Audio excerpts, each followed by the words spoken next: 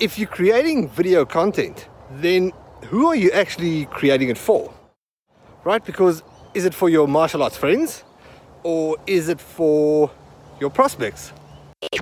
Ladies and gentlemen. Hi, everybody. Good evening. Are you ready? Keep this frequency clear. I know you're gonna dig this. I am. Okay, here we go. Check it out.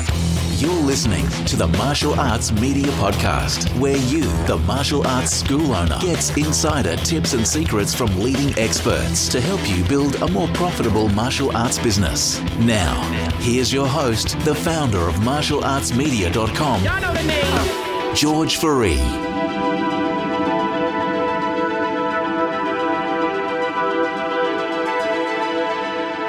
This podcast episode is the audio version from a video that was published on martialartsmedia.com.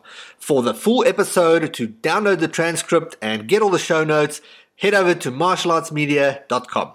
Enjoy. Hey, this is George. Hope you're doing well. I've got a little princess visiting me for this video. Going for a quick morning walk. She's been up early. So hey, I was on a phone call with one of our new partner members yesterday, and we were talking about social media content, and we were basically talking about, creating different videos and things like that, and came to a bit of a realization. So, and it's a very simple realization, but it's one that's easily neglected, right?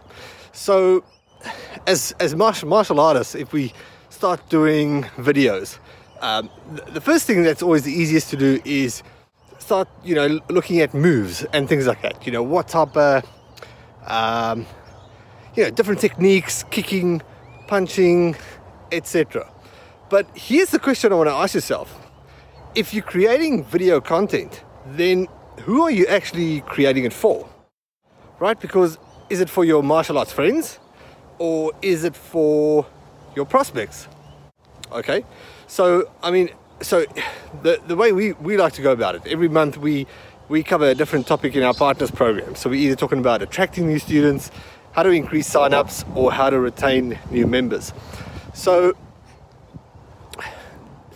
there's definitely a place, obviously, for doing those martial arts techniques and so forth. And it looks awesome, right?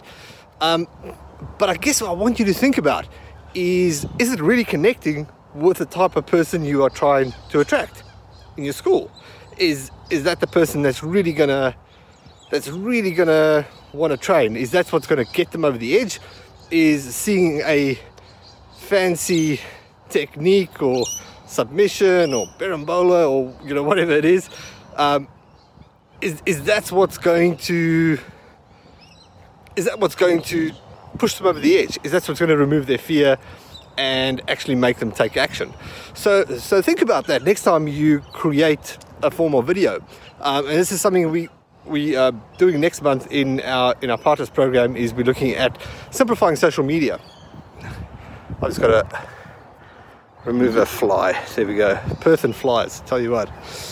Yeah. So next month we're covering the topic of simplifying social media, and in that we're mapping out the next 12 months of social media content and using different formulas for videos, for content, and how you should be positioning it. So a good place to start, if you want to get one good takeaway from this video, then think about talking about the problems. You can start with problems. What type of problems are you trying to solve? And you can always change the context of what it is that you're doing. Here comes the sun. So if you are creating a video for that is moves, then at least frame it to the right person and explain to them how and why that is being used. Cool. I hope that's helpful. We're going to head back. Hopefully not get attacked by the magpies. Cool. Have an awesome day. Speak soon. Cheers. Awesome. Thanks for listening.